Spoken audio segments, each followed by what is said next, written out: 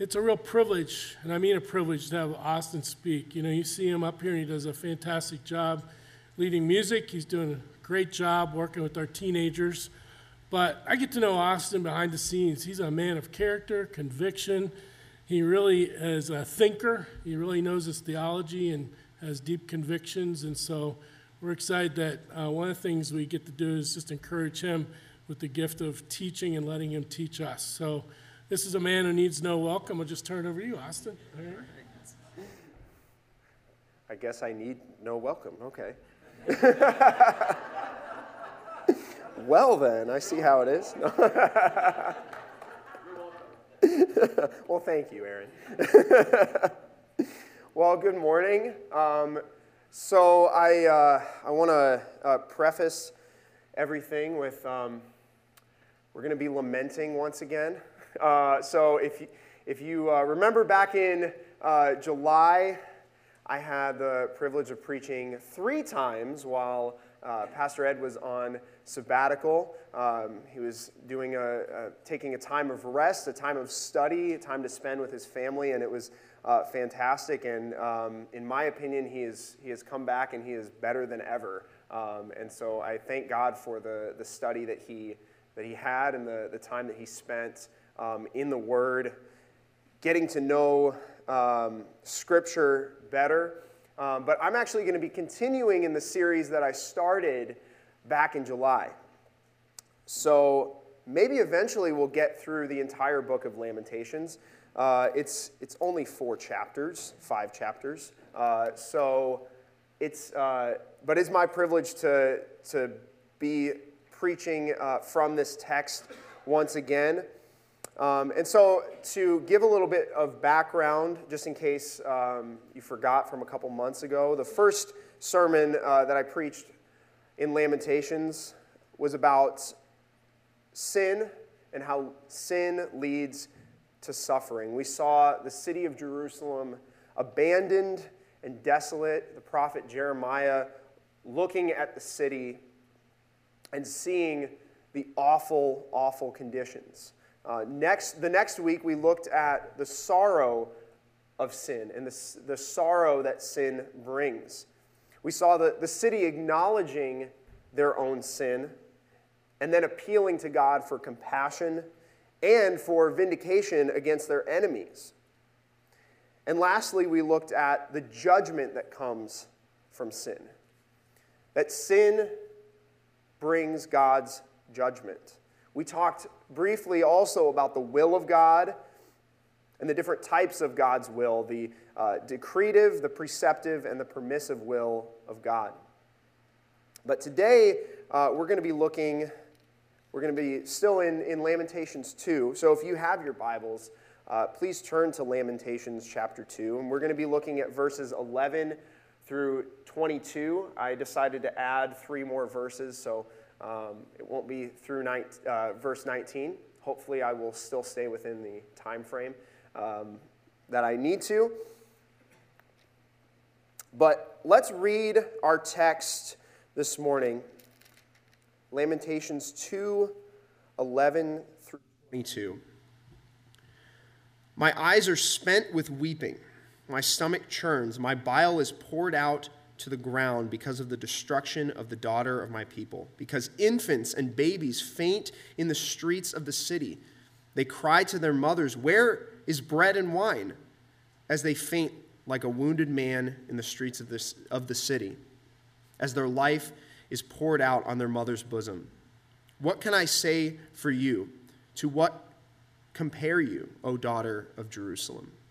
What can I liken to you that I may comfort you, O virgin daughter of Zion?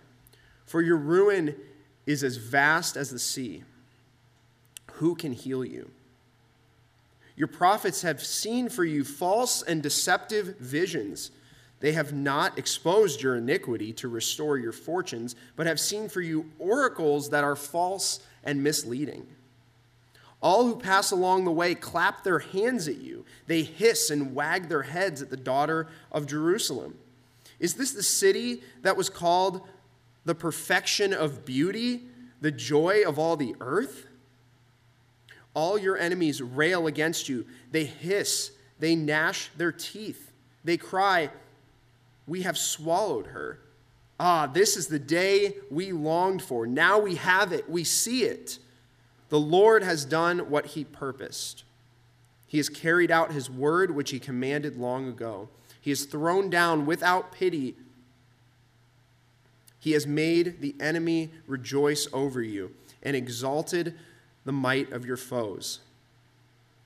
Their heart cried to the Lord, "O wall of the daughter of Zion, let tears stream down like a torrent day and night. Give yourself no rest, your eyes no respite.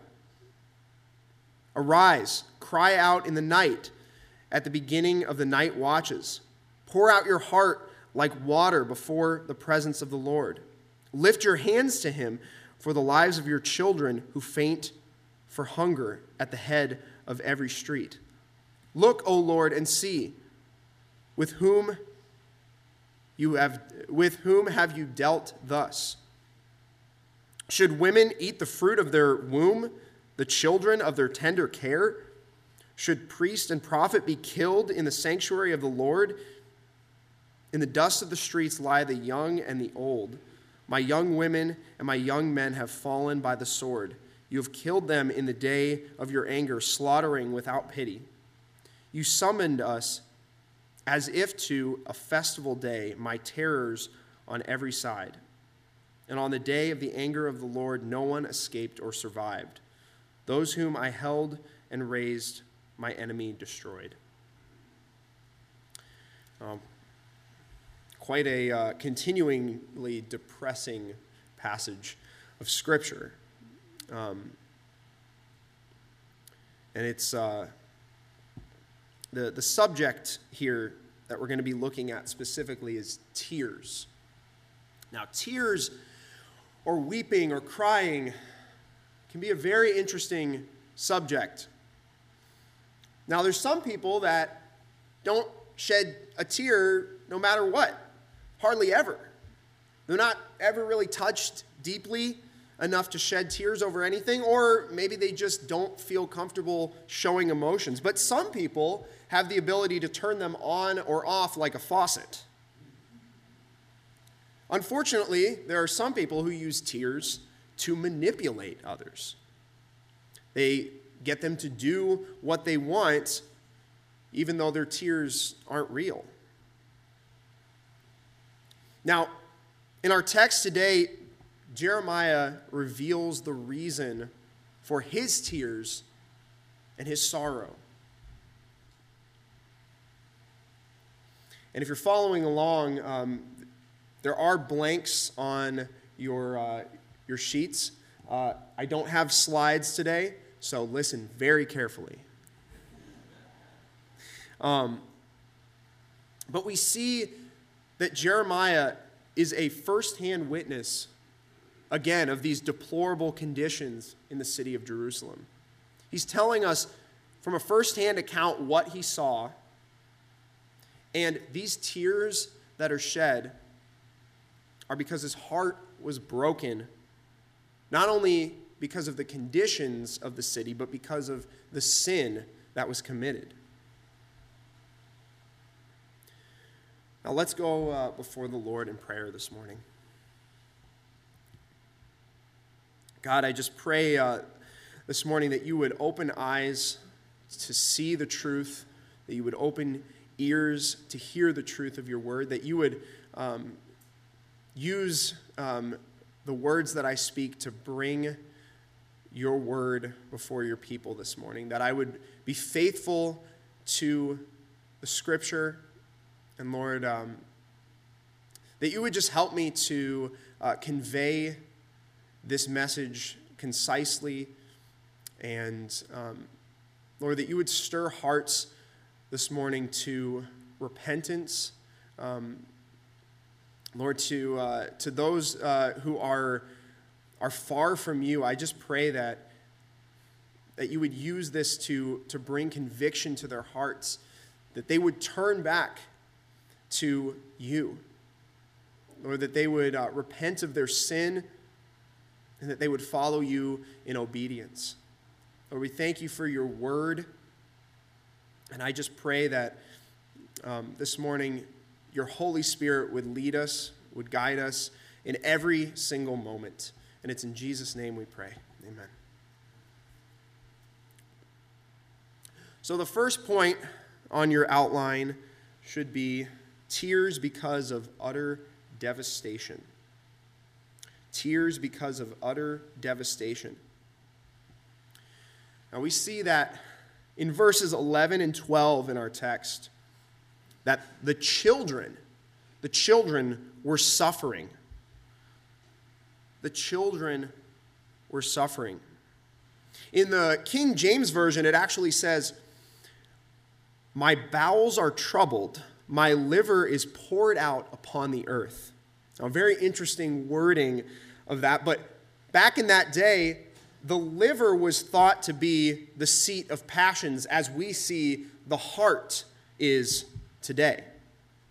The pouring out of the liver upon the ground meant that they were in utter despair. And Jeremiah could no longer restrain his emotions. He was literally sick to his stomach at the conditions that he saw, at the sin that his people committed, turning to false gods. In verse 11, it also says, "For the destruction of the daughter of my people," which indicates that this destruction of the city was finished. It was complete. He wasn't witnessing it happening. He was seeing the aftermath. The temple, homes, the army, the entire nation, their wealth, food, everything was destroyed. And that's why there were tears flowing. That's why we see such anguish from Jeremiah. Now, something that I think we can all relate to is that nothing touches our hearts quicker than hearing about children who are hurting or suffering. It definitely touches me, and it did before Norn was born, but even more so after. I think of many of the school shootings that we've seen throughout the years and how devastating those are. We have our boxes up here for Operation Christmas Child to meet the needs of children who don't necessarily get everything that they need. And so the suffering of children is devastating to us. We see that, and it pulls on our heartstrings. When you hear about war and violence, and regardless of your position either side, when you hear about the war with Ukraine and Russia and children being killed by bombs and things like that, it hurts. It's painful. The effects of war and famine, we may not know what it's like here, but we see it happen. And it's devastating to us. And Jeremiah was a firsthand eyewitness of these conditions happening. There were nursing children that couldn't get enough food, and they were dying because of it. The results of Babylon invading were affecting innocent children as well as those that were guilty sinners. So we see that sin not only affects those that are sinning, but it also affects those that really aren't involved in it at all. And that's how devastating sin can be. Our second point from verse 13 is that all hope had vanished. All hope had vanished. Verse 13, "What can I say for you? To what compare you, O daughter of Jerusalem? What can I liken to you that I may comfort you, O virgin daughter of Zion? For your ruin is vast as the sea. Who can heal you?" Jeremiah doesn't see any hope. And when someone loses hope, there's often no motivation to carry on. We see, unfortunately, the numbers of, over the last couple years, of depression and suicide increasing because people have no sense of hope. And it's so sad that there's nothing for them to cling to. Praise God that the hope of Jesus Christ is our eternal hope.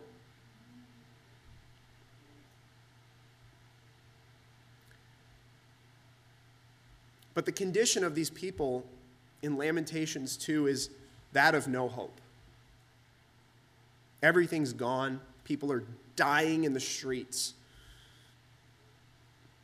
And it doesn't seem like there's anything left.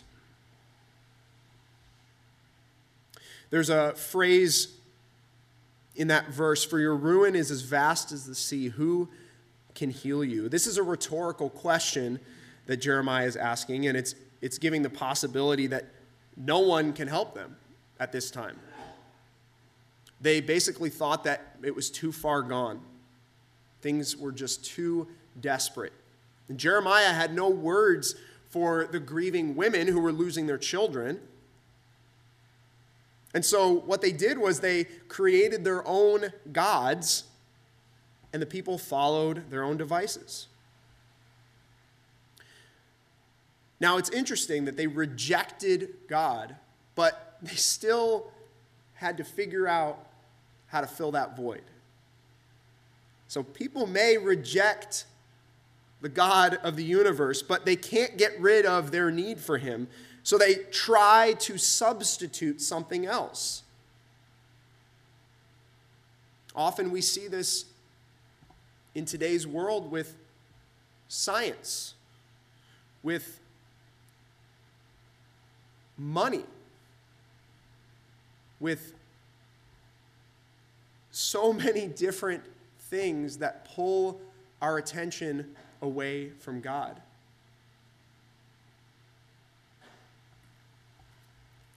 If we reject God,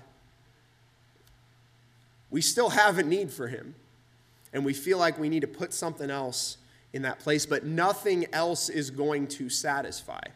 Nothing else. So next we look at the false prophets that rejoiced at Jerusalem's judgment. In verse 14 it says, "Your prophets have seen for you false and deceptive visions. They have not exposed your iniquity to restore your fortunes, but have seen for you oracles that are false and misleading." So there were prophets at this time claiming false messages. They were giving the people these predictions about what would happen that simply would never come true. One example is in Jeremiah 28, the false prophet Hananiah, and his predictions of peace did not happen. And Jeremiah notes how horribly the false prophets have failed their people. These false predictions of peace, they didn't help them at all. They preached that everything is fine, all is well. Keep doing what you're doing. God will bring restoration. But in doing so, they, in verse 14, have not exposed your iniquity. They didn't call the people to repentance. They just let them keep on sinning. And they prevented a chance of repentance for the people of Israel. And it's very similar to prosperity preachers of today who tell people that you just need to be positive. You need to think positive, and everything will go well with you. Now, I want to do something a little bit different. I want to do a little interactive thing. So I was told that there's not supposed to be interaction in a Baptist church. But I'm going to challenge the status quo, and we're going to play a little game called Joel Osteen or Fortune Cookie. And so This is all in good fun, but I do want you to examine these statements and realize, wow, if I can't tell the difference between a Joel Osteen statement and a fortune cookie, what is going on? What is he saying? And so this is just to kind of show how silly and unbiblical some of the things that false teachers of today like to say and like to present. And so we're going to play this game. And so the first quote, and I do want to say that these are taken from actual fortune cookies from Chinese restaurants and actual tweets from Joel Osteen. So the first one is, happiness is not the absence of conflict, but the ability to cope with it. How many of you think that was Joel Osteen? Raise your hand. And how many of you think it was a fortune cookie? All right, let's find out. The correct answer is fortune cookie. You're not responsible for other people's happiness. You are responsible for your own happiness. How many say Joel Osteen? How many say fortune cookie? All right, let's find out. The answer is Joel Osteen. But it's very funny how that could probably be found in a fortune cookie as well. We'll do 2 or 3 more. Take time to make a difference. Think about how you can make someone else's life better. How many say Osteen? Fortune cookie? All right, let's find out. That was Joel Osteen. All right, we'll do one more. This is fun because it's pretty much the opposite of my sermon today. Avoid focusing on the negative aspects of the past. How many say Joel? And fortune cookie? Ooh, that's like almost 50-50. Let's see. It's a fortune cookie. So I hope that I know that was silly, but that is just kind of an example of how far from Scripture modern preachers have gotten today, and it's really unfortunate. And sometimes he'll say things that sound nice; they sound really great. But more often than not, there is no quoting from Scripture. There's nothing that has to do with the gospel at all. There's no call to repentance. There's nothing about sin. It's all about how can I make my life better.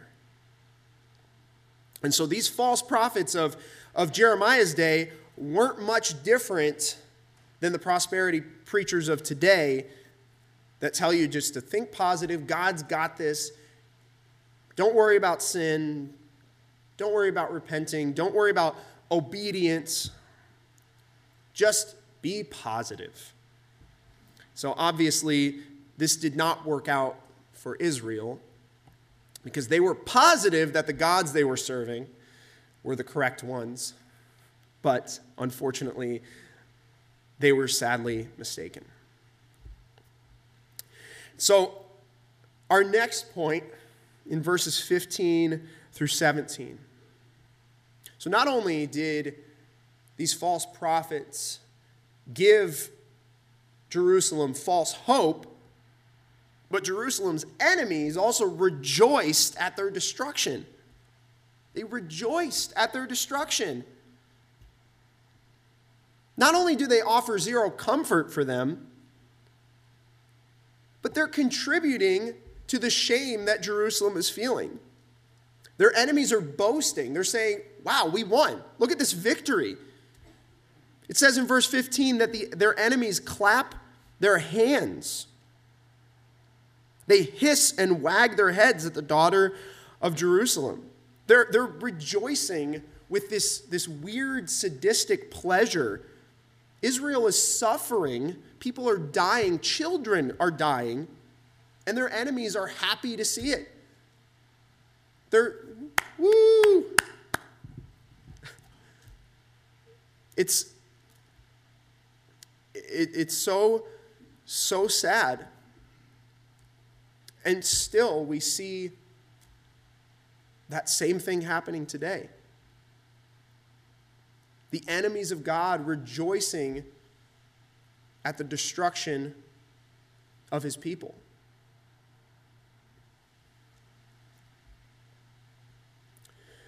We look at an issue such as abortion today, and how we are fighting so hard for the right for unborn children to live, simply to just live. And I saw a short clip of these missionaries, these preachers who go to abortion clinics, witnessing to the women walking in, calling for them to not go and kill their baby. And they have people right on site ready to adopt those babies. And oftentimes there are protesters there along with them. And there was one woman in particular who claimed to be a Satanist. And I don't remember exactly what the sign said that she was holding up, but she was clapping her hands and rejoicing and saying, "Yeah, I killed my baby. I'm happy. I have a career now. I'm excited about it." And screaming in the faces of the preachers, of the missionaries. And again, the stories with children and their suffering, it pulls on my heartstrings. And so it's unfortunate to see, but people simply haven't changed since that time. There's a lot of people that still are enemies of God and God's people. And what they need is for us to show them the love of Christ. Not to try to yell back, try to fight back, but to preach the gospel to them, to tell them of the good news of Christ.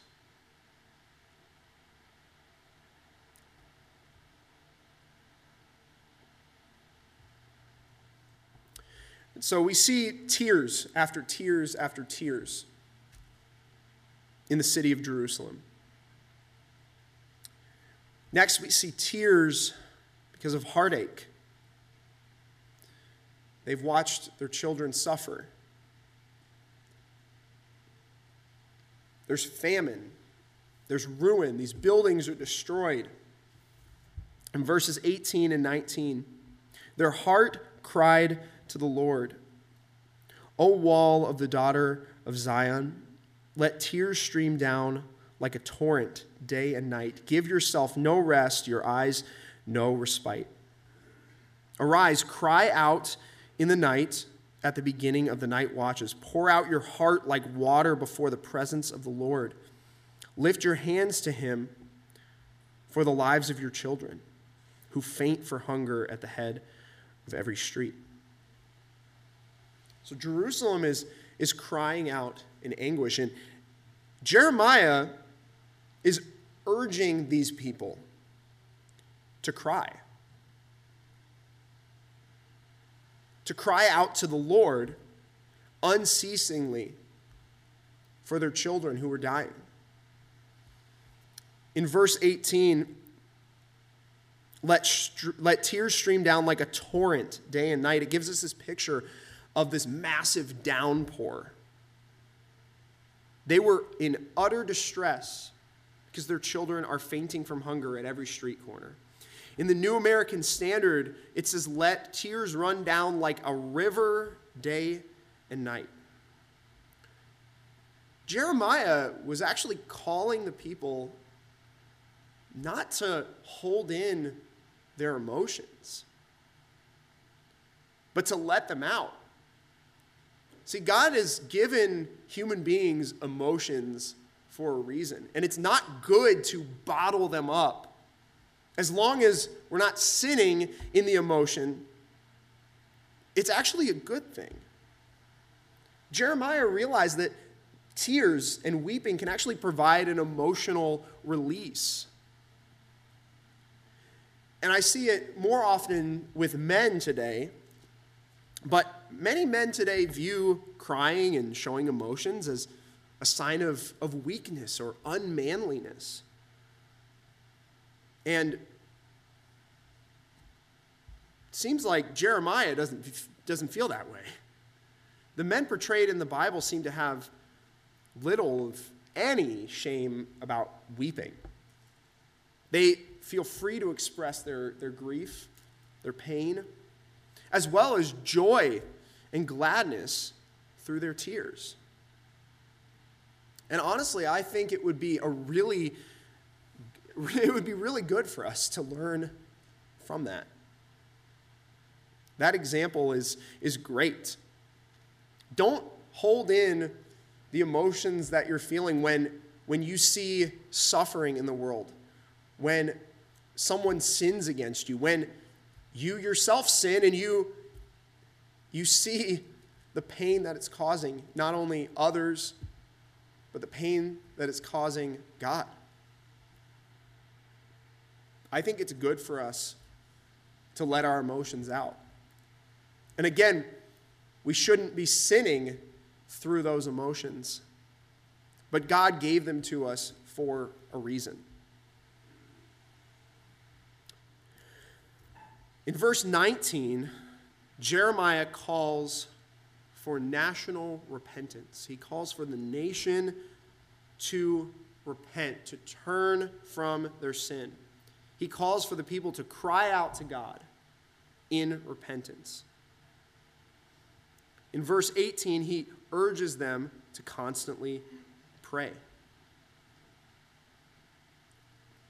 Now, this devastation that they experienced was, in fact, by the hand of God because of their unconfessed sin, as we talked about weeks ago. They were guilty of bringing it upon themselves.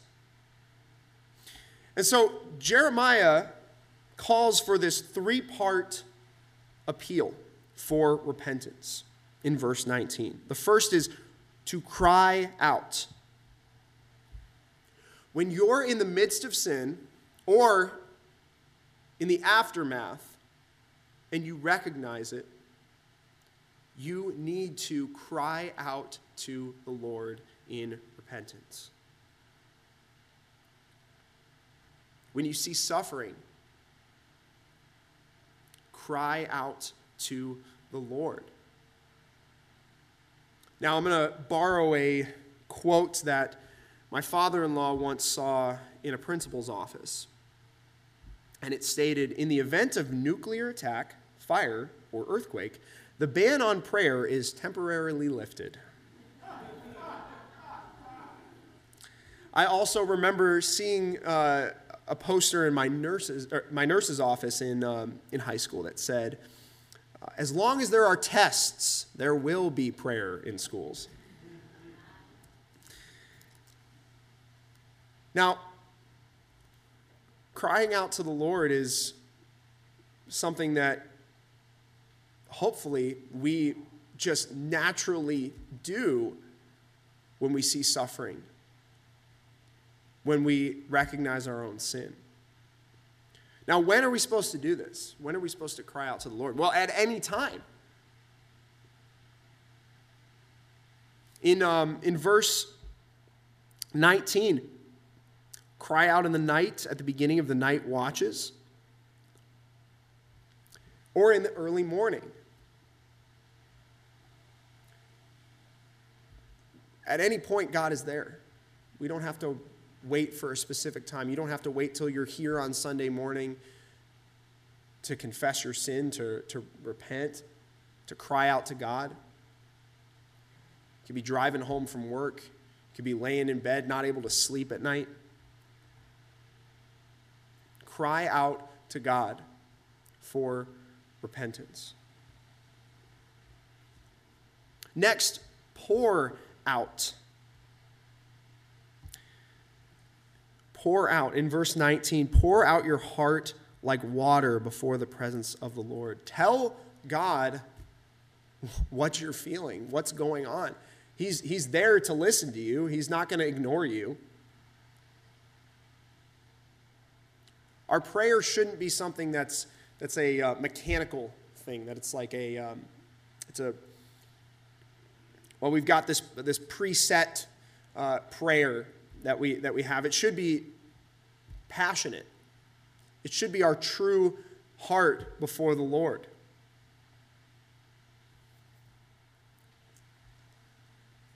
Now, lastly, this three-part appeal for repentance, Jeremiah says to lift up.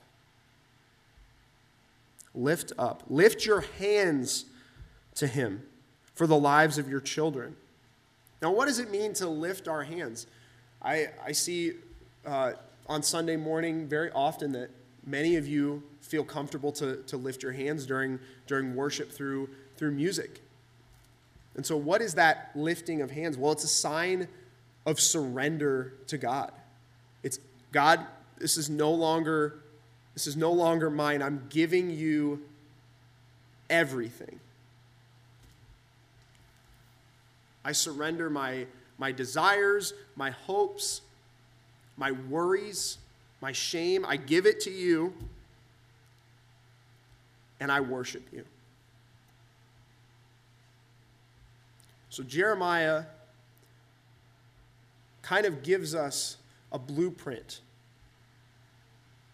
of how we are to go before the Lord in repentance. We're to cry out to him, we're to pour out our hearts, and we're to lift up our hands to him in surrender.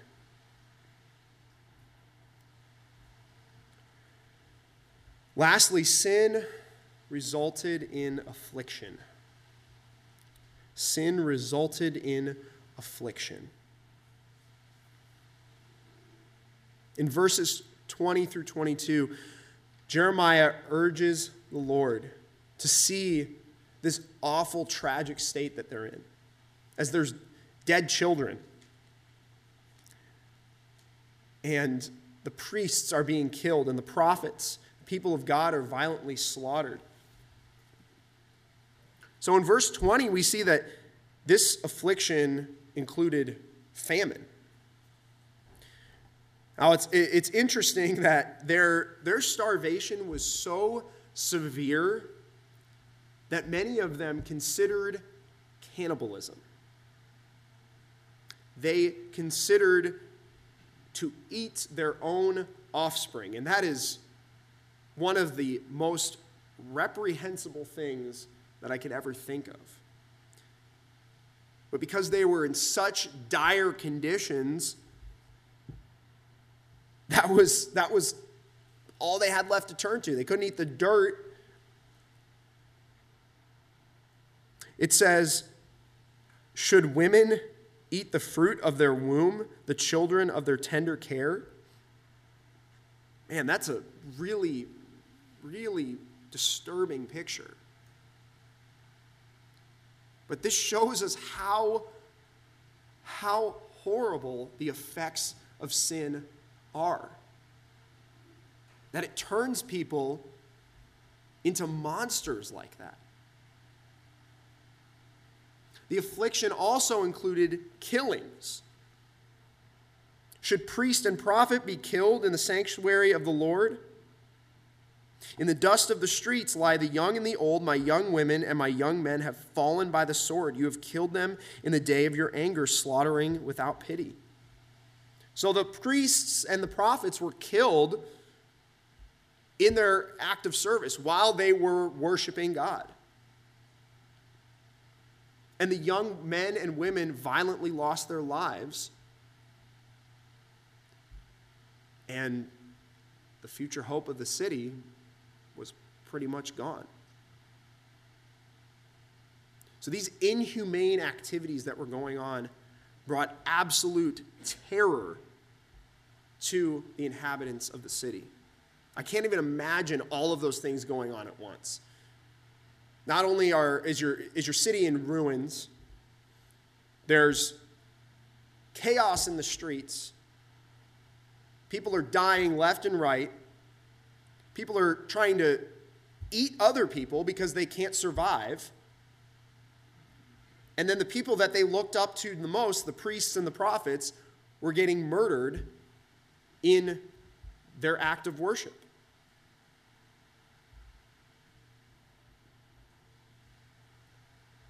All of this gives us a really, really extreme example of how detrimental and awful the consequences of sin can be. Now, obviously, maybe not obviously, but most of the time, our sin right now does not result in such gruesome, awful conditions that are laid out here in Lamentations. But somebody's sin did bring that upon them. And so we need to look at this and understand, wow, this is how bad the effects of sin can be. And not only that, because God is merciful, because God is gracious, it probably could have been a lot worse too. Which I don't even want to think about.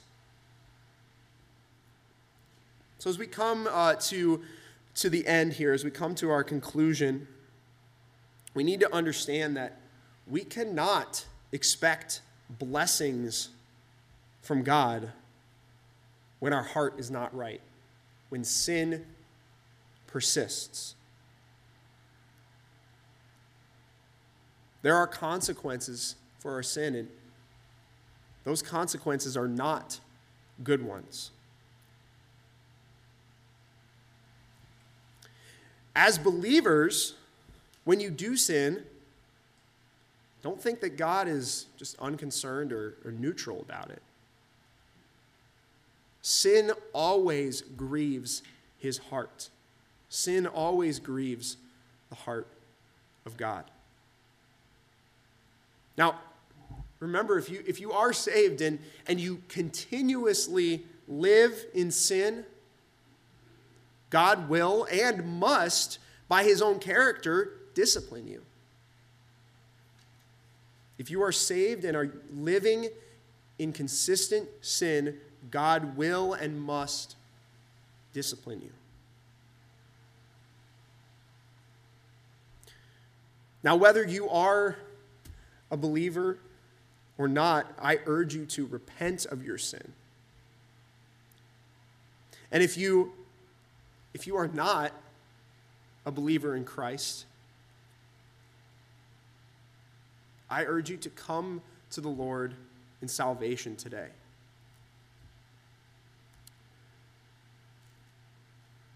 God is not neutral to the sin that you've been committing throughout your life.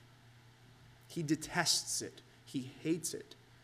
But he is so gracious and loving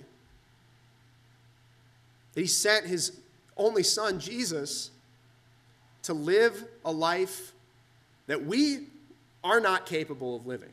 He sent him to this earth. He lived a perfect, sinless life, completely, totally obedient to God every single moment of his life. It's hard for us to be obedient to God for even 10 seconds without our thoughts going into something sinful. He died the very death that we deserve for just one sin that we committed, one thought that was against the commands of God. He died the death that we deserved upon the cross, and he bore our sins on himself. He took the punishment. And he calls us to repent. And it's beautiful that on the third day, in victory, he rose from the dead, sealing our salvation forever in him. And all he does is call us to repentance, to turn away from our sin, to put our faith in what he did, in the life that he lived, the death that he died, and that he rose to free us eternally. Now is the time, and if you've been living a life that is contrary to God's word, and at one time you did profess to be a believer, I urge you to turn back to the God who made you.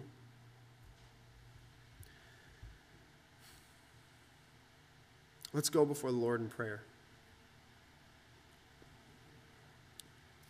God,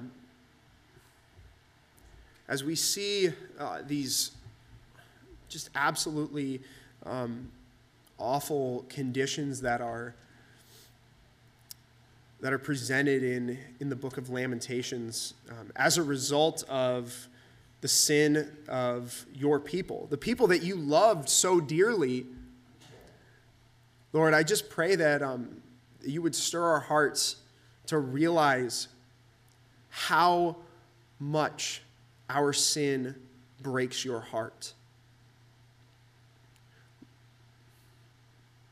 Lord, I just pray that you would help us to examine ourselves this morning, to look at the condition of our heart, where our thoughts are, and if our eyes are truly fixed on you, or if we've been living a life that's two-faced. Lord, we thank you for your grace. We thank you that you are merciful, that you are loving, that you are good. And Lord, you weren't going to just leave us to rot in our sin, but Lord, you provided us a way of escape through Jesus Christ. We just thank you so much for his sacrifice, for his precious, precious blood that covers our sin, that makes us white as snow. Lord, we rejoice for your goodness and your grace that you've shown us, and the joy that we can have knowing that we do have hope, that there is hope eternally in Jesus Christ, that hope is not lost, that we have hope and you have secured it through Jesus' death and resurrection. Lord, we praise you for who you are, and we just thank you so much for saving us from our sin and bringing us, adopting us into your family. And it's in Jesus' name we pray.